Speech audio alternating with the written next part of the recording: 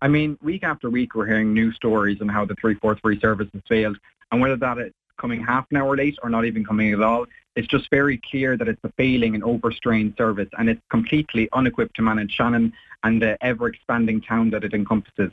And I want Bus Éireann to make no mistake. People are a lot more environmentally conscious these days. You know, the people of Shannon want to use the buses.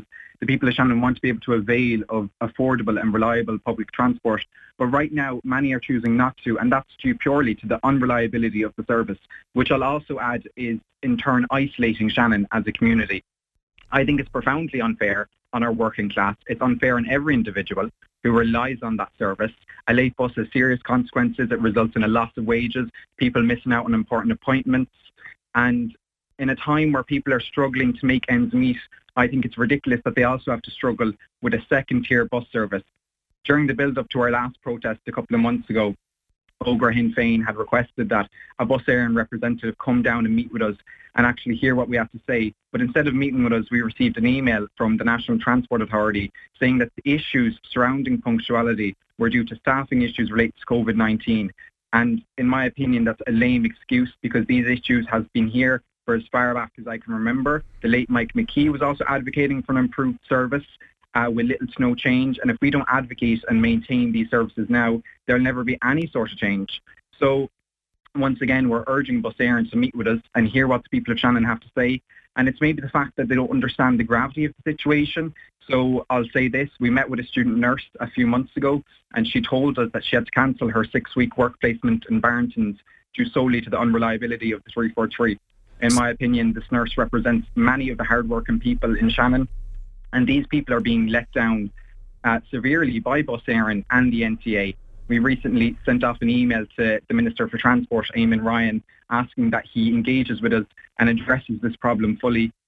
We also suggested to the Minister that he seriously look into the possibility of a local bus service because our industrial estate is completely backed up at peak times, and many of the people who are working in the industrial estate also live in Shannon. So a local bus service that does a loop of Shannon and connects with the industrial estate makes sense. It would be hugely beneficial.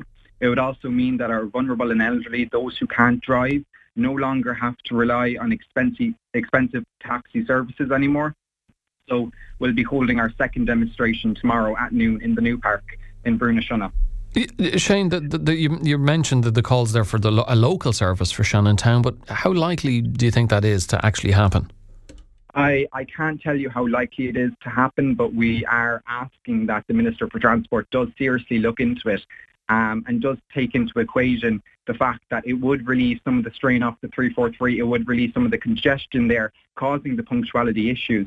And as well, it would also mean that, you know, our vulnerable and our elderly in Shannon, because many parts of the town are now becoming inaccessible by foot, and those working in the industrial estate can't safely walk to work. And in a time where people want to be more environmentally conscious, it would seriously reduce the carbon emissions that are being emitted from the industrial estate by the cars. So I think it would be hugely beneficial, and I would urge the Transport Minister to seriously look into it.